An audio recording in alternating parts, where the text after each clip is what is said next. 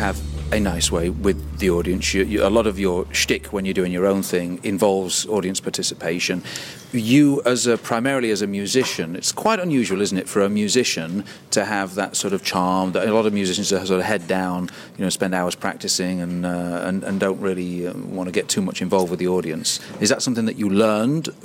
Somebody taught you your sort of skills on structuring a show and interacting, or you just picked it up as you went along? Yeah, I have to say, the first time I had to actually speak on a gig was about 25 years ago when I was doing a gig for Yamaha, the music company, and I was given a little script to talk about the instrument I was playing, which is essentially, it was a demonstration of the instrument, so I had to talk about it for 5 minutes and what I liked about it, and then go and play some random music of my choice for half an hour. And it was the most terrifying thing I'd ever done. I'd never spoken before. I'd simply just played in jazz clubs and let a front man speak for me or this kind of thing. And it really was. If you'd seen me then, you'd have said, there's someone who's destined never to be in show business. The best he's ever going to rise to is a side man, a musician behind backing somebody else. And then over the next sort of 10 years or so, I backed... There were a couple of acts specifically, Fay Presto, the magicienne, and a singer called James Biddlecombe, known as Biddy, who was just a brilliant communicator and just had a fantastic way with words and just utterly confident on stage and would do the most ludicrous things like singing the song Old Shep with a couple of socks on his ears and a mic spoffle on his nose and go and lay his heads in the lap of the front row. And people went nuts for him. And just through the thing of watching performers like that and watching what they did, it just began to dawn, it's like every gig I did was a lesson. You don't even realise you're absorbing it. You pick up these incremental little changes. And just my confidence began to grow step by step. And I never really planned to do the show with the interaction, but it came about because... Many times at parties, people say, Harry, come and play something for us. And I say, what would you like?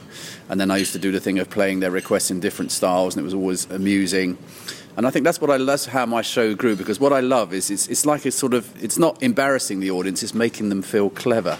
Because you're throwing out a challenge, ask me for an unusual song, and then in a different style. For example, you might say, play me the theme to the Archers in the style of Rachmaninoff, or play me the Simpsons in the style of Stevie Wonder, whatever it may be. And then when it happens on stage, a little bit of the credit for that is going to the audience, because they created this suggestion. It works well. They feel pleased with themselves. Yes, exactly. And they go away beaming, and it's like a little thing between the performer and the audience. We've created this moment that's made everybody laugh and also made everybody say, oh, that's very clever, yes. So, and they go out feeling... But it took you a long time to develop the confidence that you felt necessary to be as comfortable as you are now in interacting with an audience. I tell you a real breakthrough moment for me. There's an Irish comedian called Adrian Walsh. I don't know if you've ever come across him. I think he did a lot of sort of TV and Royal Variety even, I think he's done in his time. And I was working with him, and he three things he did for me. I was just about to accept a cigarette, having given up for 3 months, and he put his hand on my wrist and said, don't do it, son, you'll only regret it. So I thank him for that. He also taught me how to apply slap. He said, son, you've got to put some slap on. Your head's shining like a Belisha beacon. So that was the second thing. And the third thing he told me was, when you're out there in the audience, you're perceiving this audience as this whole, and you're trying to amplify your gestures and play to the crowd. He said, don't do that. So to everybody out there, you're one-on-one. Just remember that. Talk to the audience, fix your eyes on a spot, and talk as if you're just talking to one person as I'm talking to you now, having this conversation. Don't need to be any bigger, don't need to do any more gestures, nothing like that. And he said, and if you succeed in doing that and just kind of pacing yourself, slowing yourself down, having a normal conversation, you will drag all of those people into this one-on-one thing, and it will be so much better. And that really made sense to me, and that's what I've based my entire stage persona on. Anthony, as someone who's made a living as a communicator, and for people listening that don't really want to wait 10 years to develop the skills, have you got any fast-track tips, any advice on how to talk to an audience? Well, the secret is confidence and more confidence. There's not much more to it than that. And it's interesting that Harry talks about breakthrough moments. My breakthrough moment as a comic was being booked to go and do a little bit of warm-up for a film that was being shot at the Richmond Theatre called Crime Time, and it starred one of the Baldwin brothers. And they needed an actress to be in it and play Lady Macbeth on the stage. They'd filled the auditorium. I think it seats nearly 900 people there, possibly 1,000 people. It's a wonderful Victorian theatre. And I was employed just to come on for a few minutes and cover while they waited for the actress to arrive to be in this evening shoot for this Hollywood movie. And I got there and they said, great, on you go. and the actress didn't show up until 11:15 at night. Well, I'd got there at 6:30. And so I ended up doing nearly 4 hours on stage with almost 1,000 people in the audience. That's tough. And that was my breakthrough moment and I remember looking into the wings, and my girlfriend at the time gave me the thumbs up because I dragged her along. And I was like, oh, thank God, I'm done. And I went off to a big round of applause. And she said, what are you doing? I said, well, you gave me the thumbs up. It was over. She said, no, I was just saying how well it was going. And out I went and did another 2 hours. It's like Ken Dodd. It was a bit like Ken Dodd. But and I think once you know that if you do a gig, that it changes everything, and you realise that actually if you can do that, you can do this, you can do that. And I found that from being on the radio, having a radio show with no script. For 15 hours a week, I have to make stuff up and sound credible. Well, like you are doing like now. I'm You're very good at it. Thank you. Just for you, this one, no charge. It means that you can get up there and actually, as Harry says, just have a conversation. You don't have to be bigger. You don't have to put on clown makeup. You just have to talk to the audience as if they are your friend and they will be your friend. And that's the relaxation thing we were talking about at the very beginning. I just pepper it with a little discomfort because I don't want to be better than the person who I'm introducing. Ah, I see, I understand. But it's all well saying the secret is confidence, but of course that's the time, isn't it? Because confident, you build confidence from experience, from doing. We have our breakthrough moments, things happen, we have scary moments on stage which we survive, and then the next time that same thing happens to us, we know that it's okay because we dealt with it before. So that's why it took you 10, 15 years, because it takes time to build confidence. Yes, there's a direct parallel for me. It's when I'm often asked after a show, what goes on in your head when you're asked to play all these different requests in different styles and things like this. And I was going to ask you, actually, what goes on in your head when you're asked to play these different styles? Well, you can't think about every note and every chord you're going to do.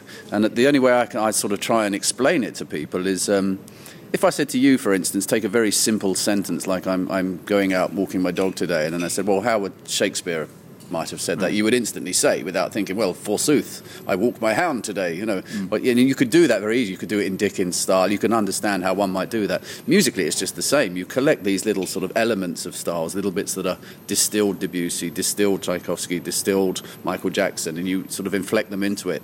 And there's a direct parallel between that and the way you speak to an audience. So this is the way I think of it. You kind of collect those little conversational niceties, little elegant phrases, things. If you say something and you just think, oh, that works well, that always gets a smile when you say that. You store them up. You begin to build this bank, this library of little phrases, and so you've always got something to kind of fall back on, and that's the thing. So it must always come out. That Anthony's brilliant at this. It always sounds as if he's reading from a script, even though he's making it up as he's going along. It just sounds so confident, and it's nicely measured and paced. I was going to say the part of the trick is kind of the opposite, is to make it you're delivering the line as if it's the first time, even though it is actually a script. Because you're right, we build up this repertoire of little gags and little lines, and sometimes we use them. I will generally open my act in exactly the same way. I've done it in exactly the same way, one way or another. There's variations of it, but it's important for me that I'm very comfortable when I open, so that I don't want to give myself any brand new material when I open. That's not the time. And then we have this repertoire of little things which they're in the back of our mind, and then something will happen. Somebody will drop a tray or something, or somebody will shout something out, somebody will sneeze, as happened last night, somebody will sneeze, and you think, oh, you have a line for that, and they pop into your head. Yes. Well, it's also, I'm slightly loath to script the show exactly, because then I think then it does become parrot fashion, but you have an idea of hit points that you're going to say, and it's quite useful just to think of 10 different ways of saying even a mundane thing, just slightly altering your phrasing, using a different adjective. You might say it very brightly, or you might come on and rat-a-tat delivery, just something to add different colours every night, and that for me keeps it fresh. And the secret is, you're right, just saying it naturally as if it's just occurring to you at the time, and then the naturalness and speaking to someone, the audience will relax things because they think we're safe, we're in just safe as you hands. were saying with Adrian Walsh talking to you, saying it's just like a one-on-one conversation. It's the same thing, isn't it? If we were chatting now and it sounded like a script, if you met somebody for the first time, it sounds like a script. It would be very boring, wouldn't it? Am I on the same page? Page 12. We've almost run out of time. Anthony, any final words of wisdom? Yes. Harry mentioned something. Yes, this is definitely going to be wise. Harry laughs. He said, it took 10 years. I always say it takes 10 years. I'm sure for you it took about 10 years. And I think if anyone's reading your book or listening to this podcast or your other podcasts, they need to accept the fact that there is no quick route in. I promised them a few hours. And they can do something in a few hours. They can read it. But you have to enjoy the journey. It's all about the ride. That's true. Getting there is actually rather disappointing. And if you've ever had great success, and people I know who are famous, they spend the rest of their lives either trying to maintain it, which is very difficult, and get depressed when it goes downhill. So actually the journey up is, the longer it takes, the better. As long as you can afford to live and get experience while you're doing it, that's where the confidence comes from. The fact that you've had a 10-year journey or a 20-year journey doing the same thing. Don't deviate too much, because if we remember, our ancestors in show business had an 8-minute act, and they ran that 8-minute act for 40 years around variety halls, and that's why it got so good, because it didn't change. And I think sticking to what you do, use your instincts to choose your material initially, and then just refine that material and enjoy the decade that it takes to get it right. You add anything to that, Harry? No, I do agree with that. It may sound when you're starting off that kind of 8 minutes of material to support you for life. How do you possibly keep it fresh? And you and I have both sort of come to grips with the fact that we do need to do more things than that. We're taking a bigger tapestry, and we're kind of giving ourselves a kind of I'm finding it difficult to explain this, but taking a risk on stage, basically asking the audience. With this show here, yes. Yeah. Well, and indeed my show, I genuinely don't know what people are going to ask. So there is that addition to it. But essentially, yes, just to hone the things that you're doing and enjoy those moments.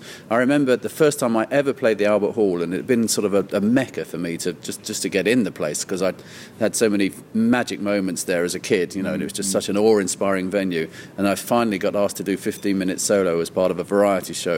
And my mother and father were there, and my mother was in the front row. I could actually see her, and I finished, and there was a big round of applause. And because basically I was just doing something silly after a very serious classical thing, and so there's you're on a winner straight away. You're getting a laugh. This big round of applause, and I remember standing on the front there and just forcing myself to think, now I can die happy. I've had a killer 10 minutes in the Albert Hall. My mother's in the front row. It doesn't get any better than this. Just stand here, linger a little. Don't be in a hurry to get off stage. Just enjoy the moment. And that's it. It's just kind of relishing those moments when they come along. Anthony's right. That's part of the journey. And that's what makes it worthwhile. So work hard, but enjoy the journey. Yes. Harry the Piano, Anthony Davis, thank you so much for talking to us on Cabaret Secrets. Thank you. I hope it's recorded. Thank you for listening to this Cabaret Secrets podcast. If you've got any comments or questions, please visit cabaretsecrets.com, where you'll also find details of the Cabaret Secrets book, an indispensable guide on how to create your own show, travel the world, and get paid to do what you love.